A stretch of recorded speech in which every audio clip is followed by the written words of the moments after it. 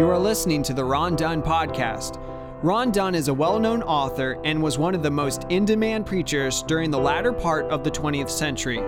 He led Bible studies all over the United States, Europe, and South Africa. For more information and resources from Ron Dunn, please visit rondunn.com.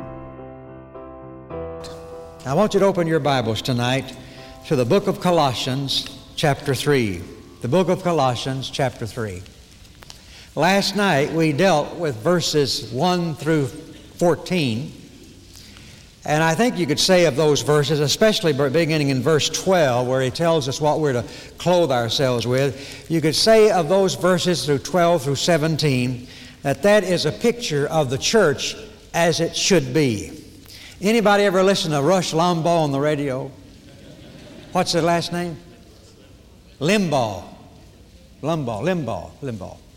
Anyway, that fellow. Anybody ever listen to him? Yeah, we listen to him. Well, he's got a book out called The Way Things Ought to Be. The Way Things Ought to Be. I haven't read the book, but I do love the title. And I think that if Paul had wanted to entitle this particular section of Scripture, he could have called it The Way Things Ought to Be. Beginning with verse 12 to the end of the chapter, verse 17, you have a picture of the church as it ought to be. It is a church that has cast off the old works of the former life and has put on the clothes of the new life, the clothes of Christ-like activity and the clothes of Christ-like reactions. We are to be well-dressed Christians, he says. We ought to be well-dressed in the Lord, wearing what is fashionable for believers to wear. This is a picture of the church as it should be. But it's not just enough to have the clothes. Sometimes people say clothes make the man. They do not. It's not just enough to have on the right clothes and to be in the latest fashion. Sometimes you can be all dressed up and don't know how to get to where you're going. And one of the things that I appreciate about the Bible so much is that it never leaves us empty-handed. I mean, it touches every base, really and truly. Sometimes you don't see it that way, but that is simply because you have not yet, or I have not yet, seen what is there. But the Bible touches all the bases and browns us out to be a complete person in the Lord Jesus Christ. So I want to read tonight the last three verses of that chapter, verses 15, 16, and 17.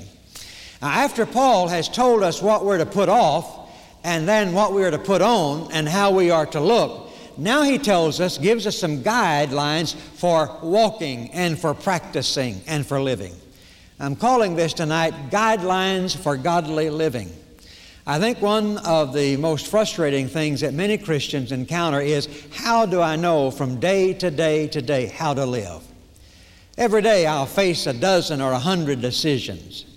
I'll have opportunities to say this or do this, to turn it down or to accept it. How do I know? How do I know day by day, moment by moment, that I'm walking as Christ would have me to walk? Well, there are some guidelines that the Apostle Paul gives us, namely 3, verses 15 through 17.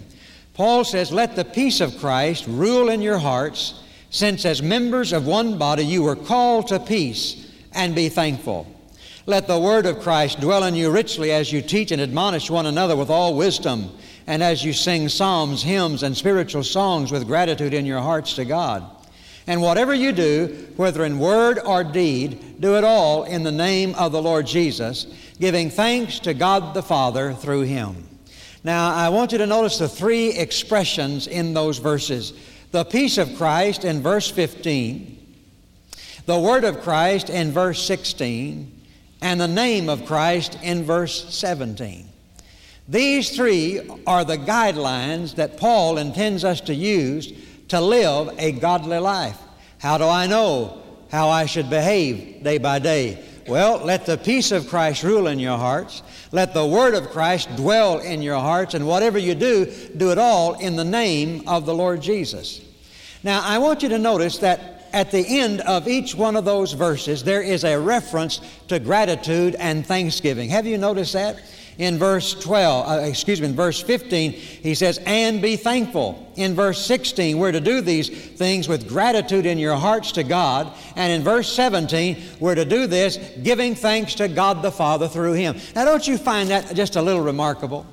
that in 3 successive verses, Paul ends those verses in the same way, talking about thanksgiving and gratitude to the Lord. Actually, what you have in verses 16 and 17 are the responses of a heart grateful to God for what He's done in our life. The motivation for Christian living, the motivation for pure living, for a pure heart, is gratitude to God for the grace that He's given to us. Now, if you were here last night, and I think that many of you were, most of you were, you'll notice that in the last night we talked about in verse 5 of chapter 3 where Paul tells us we're to put to death things like fornication and impurity and immorality. Now, the night before that, I had preached from chapter 2 of Colossians. And coming to the end of the message, I made this statement that the Christian life is not a rule book religion, that you don't live by don't do this, don't do this, don't do this. And you'll notice in verse 21 of that second chapter, he makes these 3 statements: do not handle, do not taste, do not touch. Now, most Bible scholars will agree that when he uses that expression, do not handle, he's referring there to morality or immorality. And when he says do not touch, he's referring to wine. And when he says do not taste, he's referring to certain kinds of food.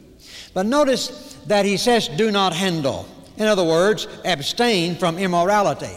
Now, if you only had just that, you might say, well, I mean, you've got all these do's and don'ts. They're not scriptural. They're not scriptural. And if we live by grace and not by rules, if we're not to be walking in rule book religion, then that leaves me free to do whatever I want to do.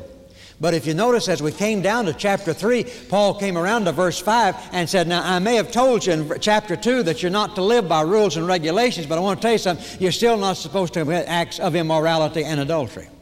In other words, everything has to do with the motive of why you do things or don't do things.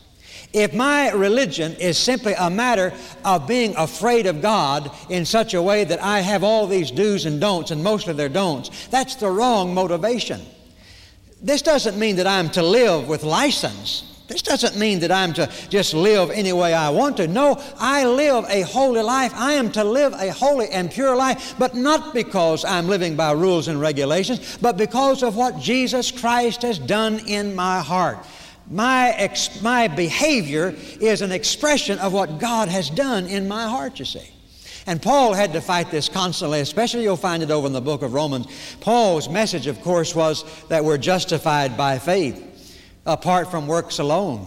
And in Romans, he really gets tough. He says, no man is justified by works of the law. He says, you can keep the law all you want to, but it will not justify you. A person is justified only by faith. God saved Abraham not because he did these things, but because he believed, and that we are justified by faith apart from works.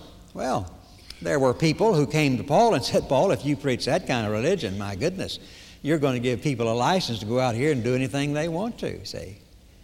No, you've got to keep the law, Paul, to make people behave themselves. You've got to have those rules and regulations to make folks toe the mark. If you just say you're not saved by keeping law and you're just saved by believing, well, then you'll have people who will go around saying, doesn't matter what I do as long as I believe right, you see. I can go out here and live like the devil if I want to, as long as I believe. But you see, they were misunderstanding the nature of salvation.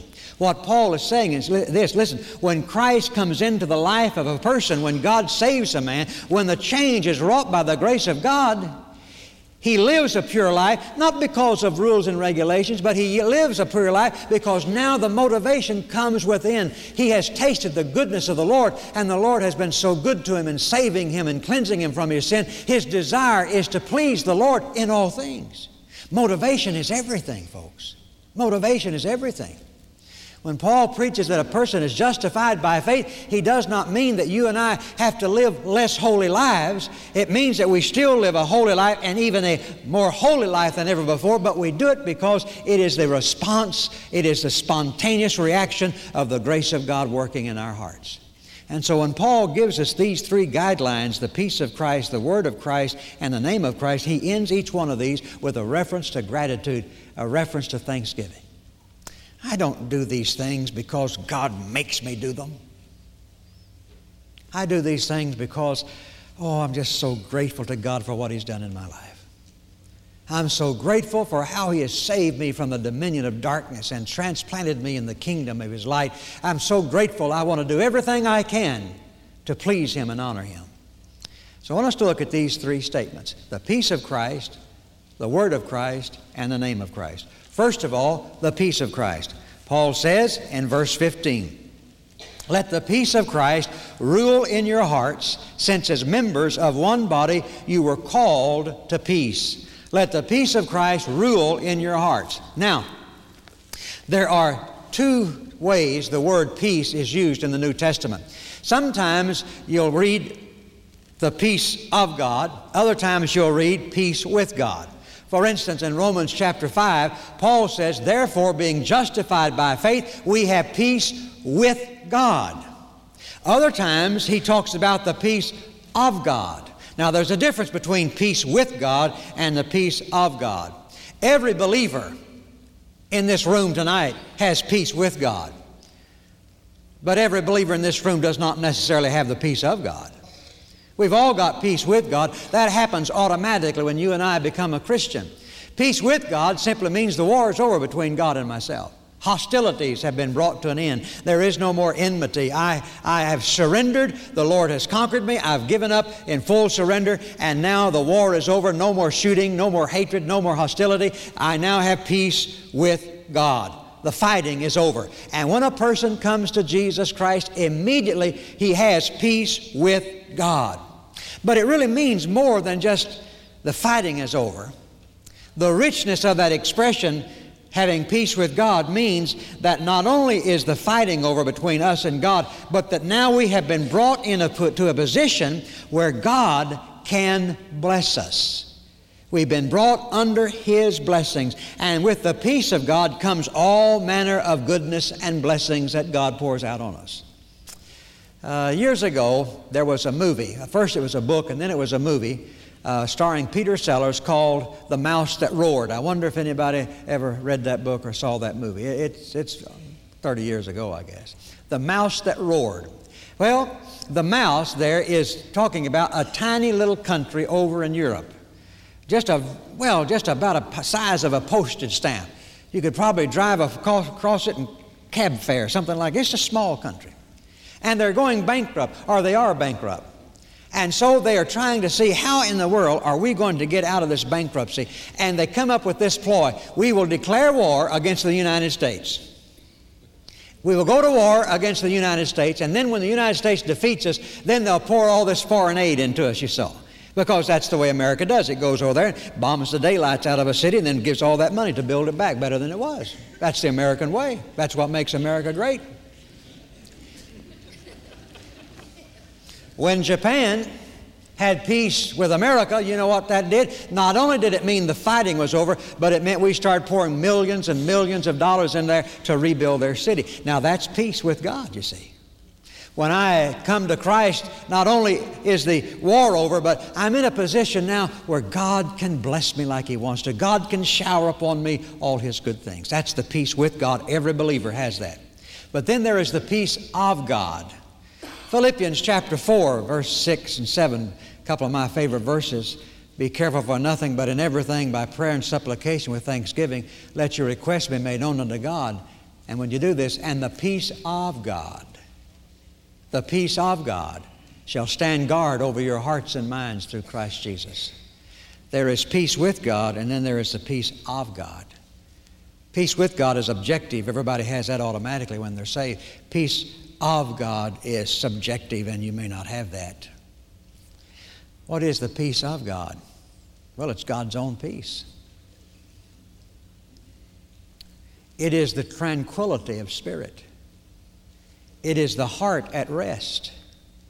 It is that calm assurance that everything is right in your life. Can you ever imagine seeing God upset or anxious or touchy? No, God is at peace. I may get uptight about things that are going on. I may be worrying about the presidential election right now, but I assure you folks, God is not losing 1 minute's sleep over what's going down on this earth. He knows what's going on. He has it all in control, whether it looks like it to us or not. He's got it all in control in His sovereignty, and He is at perfect peace about it all. Now, the peace of God, or the peace of Christ, is when God shares that peace with us. And when there is in my heart that inner tranquility, that inner assurance that things are right. You know what I'm talking about, don't you? The heart at rest, not anxious, not troubled, but there is a serenity about it. Oh, there may be a battle going on in your life, but right in here there is that calm assurance that God is in control. That's the peace of Christ. Now here's what Paul says. Paul says, let the peace of Christ rule in your hearts. The word rule means to act as arbitrator or to act as an umpire. As a matter of fact, I think the Williams translation translates it umpire. The Beck translation says, let the peace of Christ be in you to make your decisions for you. Let the peace of Christ be the arbitrator, be the umpire in your life. Now, what is an arbitrator? What is an umpire? What's a referee? Well, he's one that blows the whistle on you when you step out of bounds. He's the one that throws the flag when you make a foul. Wouldn't it be wonderful if you had a heavenly umpire around with you all the time, and so anytime you stepped out of bounds, he'd blow the whistle on you and you could know when you'd stepped out of bounds? Wouldn't that be great? Well, the fact of the matter is you and I do have a heavenly umpire going around with us all the time. You know what it is? It's the peace of Christ in our hearts. Now, Paul says, let the peace of Christ be in your heart to act as the umpire, to make the decisions. In other words, he's saying, don't do anything that disturbs your peace. For instance, I'm pretty much at peace right now. I really do. I know right now at this moment I'm right where God wants me to be, and as far as I know, everything is right in my life, and there is that inner calm, that inner assurance, there is that tranquility.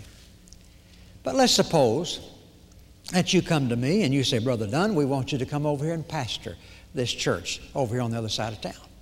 I say, all right, I'll do it. And the minute I say that, boy, I begin to feel troubled in my heart.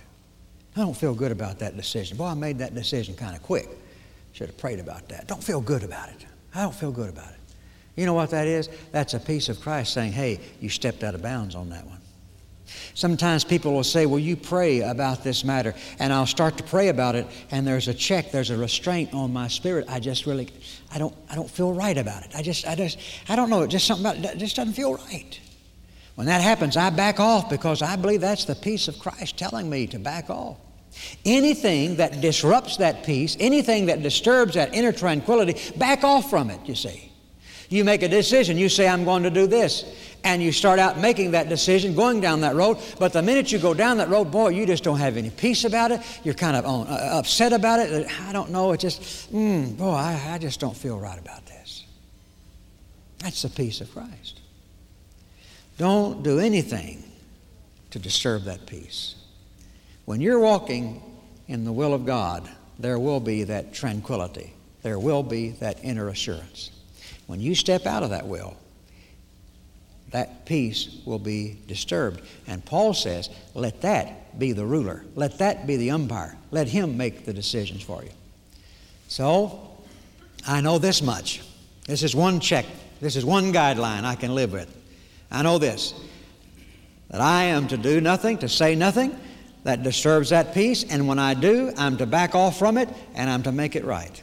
Oh, by the way, actually, Paul here is not speaking just to individual Christians, but he is speaking to the whole church. For you notice he says that you were called, since as members of one body, you were called to peace. He's not talking here primarily just about individual Christians. He's talking about the church as a whole, your church, Sherwood Baptist Church. What are you to do as a church? You're to let the peace of Christ rule in your hearts. Each one of you individually, let it rule in your hearts. If the peace of Christ is ruling in your heart, it will rule in the church. And if you want to keep your church in the right spiritual atmosphere and you want to maintain the fellowship and the spirit that you have, you make certain that each one in his heart does only those things that are complementary to the peace of Christ, and as long as there's peace in your heart, there will be peace in this church. But don't do anything, not as a church, not as an individual. Don't do anything that will disturb the peace that God has given in this church. Don't do anything that will disturb that peace. Now, that doesn't mean peace at any price. That doesn't mean that you don't stand up for right and wrong. It doesn't mean that at all. But it means that in those affairs where I have my own personal opinion, and I have maybe I've got a rag I want to chew on or something like this, and what I'm going to do, what I'm going to say is really just going to disrupt the peace of the fellowship. Paul says, don't do it. Don't do it. Don't do anything that will disrupt the God-given peace in this heart. I think that's what Paul means in Ephesians chapter 4 when he says we are to preserve the unity of the Spirit. You see, you and I can't produce the unity of the fellowship. The Holy Spirit produces it, but it's my responsibility to preserve it, make sure it's safe. So he says, let the peace of Christ rule in your heart. The second guideline is this. Verse 16. Let the word of Christ dwell in you richly as you teach and admonish one another with all wisdom, and as you sing psalms, hymns, and spiritual songs with gratitude in your hearts to God. Let the word of Christ dwell in you richly. Now, the word of Christ is what I'm holding in my hand, as well as the message of Christ. Now, he says, you take this message, you take this word, you let it dwell in your hearts, and let it dwell in your hearts richly. The word dwell there means to settle down permanently, to be at rest, to take up permanent residence in your heart. Paul says, here is a guideline for godly living. These guidelines are eternal in their duration and they're universal in their application. There is no situation in life which these things do not apply, and they'll always apply until Jesus comes back again. Universal in their application, eternal in their duration. And here it is, let the word of Christ dwell richly in your heart. In other words, let the word of Christ take up permanent residence in your heart. Let the word of God be at home in your heart. And be home richly. Let it be at home in your heart. Now, the other night we went over to Pastor's house. He told me to make myself at home. I'm told that quite a bit. It's the polite thing to do when you have guests. You say, Brother Dunn, just make yourself at home. Now, folks, he didn't mean that. Nobody means that. I've often wondered what would happen if I took them up on it. You go into somebody's home maybe, and they're going to be in the kitchen preparing the meal, and say, now, Brother Dunn, you just make yourself at home. I say, okay, I will. And I get up and I begin to wander around the house. I go into the bedroom, the master bedroom, look under the bed, see what's under there. I go over to the closet and I open up the closet and I go through the shoe boxes up there, seeing what's in them. I begin to go through the pockets of the suits and jackets hanging there. And then I go over to the dresser and the bureau and I begin pulling out all those drawers and seeing what's in there. And the lady of the house comes in and she says, what in the world are you doing? Well, I'm making myself at home. I mean, when I'm home, I can go through the closets if I want to. When I'm home, I can look under the bed if I want to. When I'm home, I can dump out all the drawers. I'm just doing what you said, making myself at home. No, they don't mean that. What they mean is, Brother Dunn, be as comfortable as you can right here in this spot. Oh, you know how it is, don't you? You're sitting around one night and you're having your food on a TV tray in front of the television, and the evening newspapers are spread all around, and there's a knock at the door. It's, oh my goodness, let's clean this place up, clean this up. Well, what we'll do is just shut the door so nobody can see how messy it is in here, you know. And so you walk in, they got all the doors shut, and they keep you right there in the little foyer. Now, why don't they open the doors? Well, because they don't want to see you they don't want you to see all the trash that's in those rooms, so they shut the door. They're not going to let you be at home there. Now, the fact of the matter is, folks, most of us treat the Bible like a guest. Not in our home, in our hotel. Checkout time's 12 noon Sunday.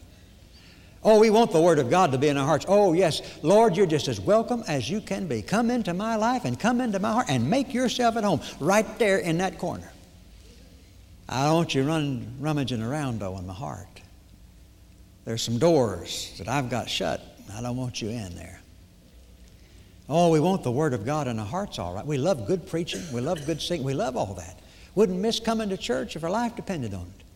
And we welcome the Lord into our heart, into the foyer. of our heart. But we shut doors. Let me ask you a question.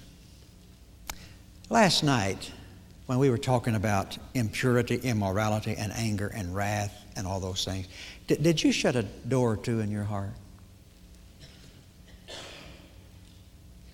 No, I'm not going to let the Lord get near me on that. Boom, shut the door. Have you given this week the Word full access to every corner of your heart? Is it at home? Is it at home? Prophet Hosea, God speaking to that prophet, said, "You have treated my Word like a stranger." What did he mean by that? Well, you've treated my Word like an alien, like a foreigner. Of course, foreigners, aliens, could come and live in the land of Israel. Naturally, they could. Oh, yes, they could. They could live there. They could earn their living there. They could pay taxes there. They could die there. They could have their children there. But they could not vote there. No matter how much they contributed to the society, no matter how well thought of they were, if they were aliens, if they were strangers, then when any issue came up to be voted upon, they had no say-so in it at all. Kay and I were in South Africa earlier this year in March, right a week before the referendum. And it was really interesting. It really was. But you know the thing that struck me most? You know what the referendum was about. They were going to have a referendum whether or not to keep on carrying out the policies of doing away with apartheid and with opening up all things to the blacks and the coloreds. That's what it was all about. 40 million blacks in South Africa, but not a one of them had the right to vote in that referendum. The referendum was about their future. It was about how they were going to be treated from now on. But not a single one had the right to vote. Now, they live there, they work there, they earn money there, they pay their taxes there, they raise their children there, they die there, but they cannot vote there. That's not right, is it? They can't vote there. No more is it right for me to let the Word of God come into my heart and let it bless me and speak to me and save me, but when it's time for a vote on some crucial issue, it doesn't have a say-so in my life. No, he says when you make decisions, when you take votes on the issues of your life, you make certain the Word of God has a vote in your life. Don't you treat my Word, he says, like a stranger. That brings us to the third statement in verse 17. And whatever you do, whether in word or deed, do it all in the name of the Lord Jesus. Now, actually, I think probably this one in verse 17 sort of picks up and gathers in the other two also. I have an idea that this one is kind of a covering all the bases that haven't been covered. For he says, and whatever you do, word or deed, look how much it encompasses. Look, whatever you do, whether you say it, whether you do it in word or in deed, do it all in the name of the Lord Jesus, giving thanks unto the Father through Him. The word, the peace, and the name of Jesus. Well, what does it mean to do something in the name of Jesus? That phrase, in the name of Jesus, is one of the important phrases of the New Testament. You remember over in John chapter 14, 15, and 16, what we call the upper room discourse that Jesus is giving to His disciples before He goes to the cross. He makes this statement. He says, hitherto have you asked nothing in my name. Now ask, and my Father shall give it to you. What Jesus was saying there is this: we're entering in onto a new dimension of our relationship. You've not asked anything in my name so far, but now I want you to start asking in my name, and whatever you ask in my name, the Father in my name will give you what you ask for. What does it mean to ask for something in the name of Jesus? What does it mean for me to do something in the name of Jesus? Well, basically it means this. It is that what I do, if I do it in the name of Jesus, that means that what I do has His approval, is consistent with His character. It's sort of like power of attorney. To do something in the name of Jesus means that you do something that He would approve of and permit, and also it is something that is consistent with His nature and His character. Now, let's suppose that I stand up here tonight and I say, Danny wants me to make an announcement to this church. We're all going over to his church tonight after the service, and he's got beer and wine and setups over there, and we're all going to just get pie drunk. You know, they don't seem to be too surprised about that, Normally, people kind of gasp at that, but y'all don't. Maybe there's something, I don't know, maybe I'll start preaching something else all of a sudden. Well, if I were to make that announcement, we're going to give Danny the benefit of the doubt, won't we? I think what you'd say is, wait just a minute, preacher. I know him. And I know that that's inconsistent with his character. And I know that he would never approve of your saying that in his name. What I've said does not have his approval and is not consistent with his character. To do something in the name of Jesus means that what I say, what I do, is something that I know he would approve of. You say, what if you don't know he won't approve of it? Then don't do it until you know. And it's consistent with his character of being righteous and holy and loving and compassionate, you see. It covers everything, folks. Over in Zechariah chapter 12, there is a strange sounding little prophecy. The prophet is prophesying concerning not the second coming of Jesus, but the first coming of the Messiah.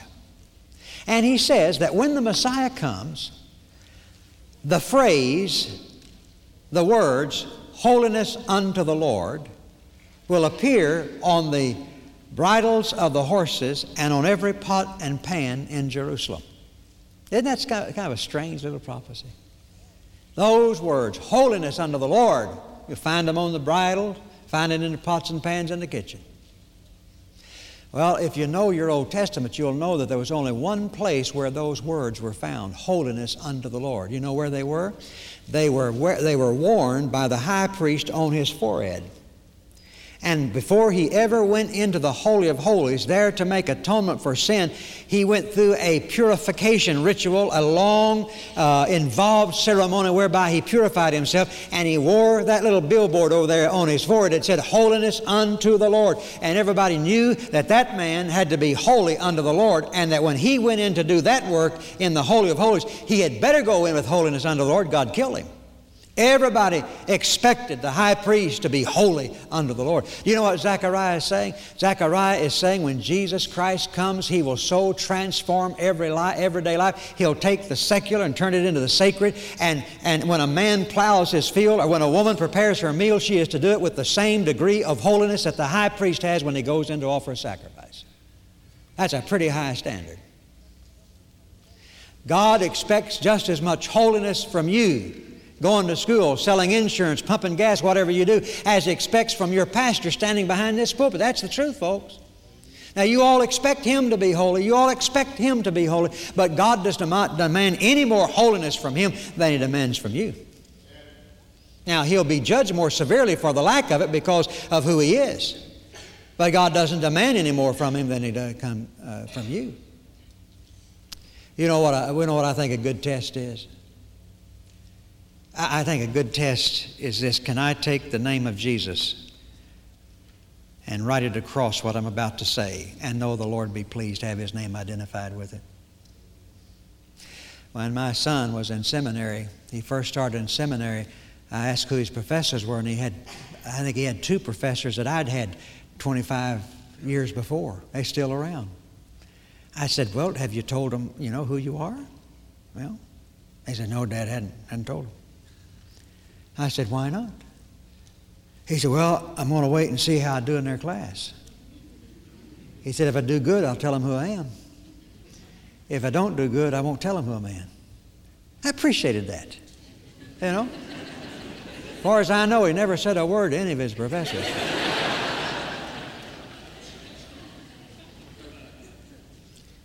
Can you write holiness unto the Lord across it?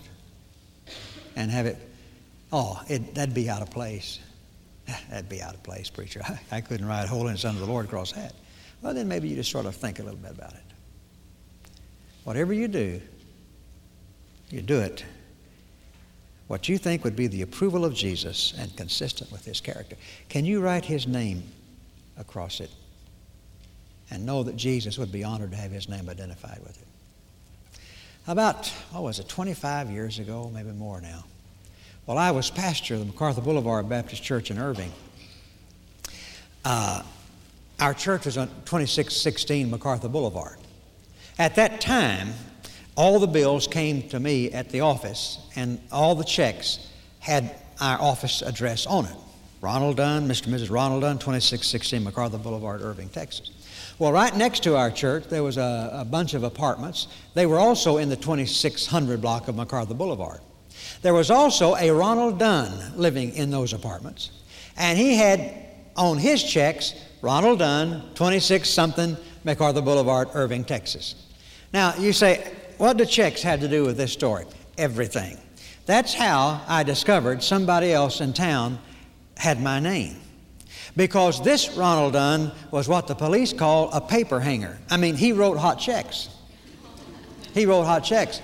All of a sudden, everywhere we would go, we'd run into that. I got a call one afternoon from the Big State Liquor Store in Dallas wanting me to come over and pick up my check for $6.47 that had bounced. I tried to tell him it wasn't me. It's not, even when I told him I was a Baptist preacher, it wasn't convincing to him.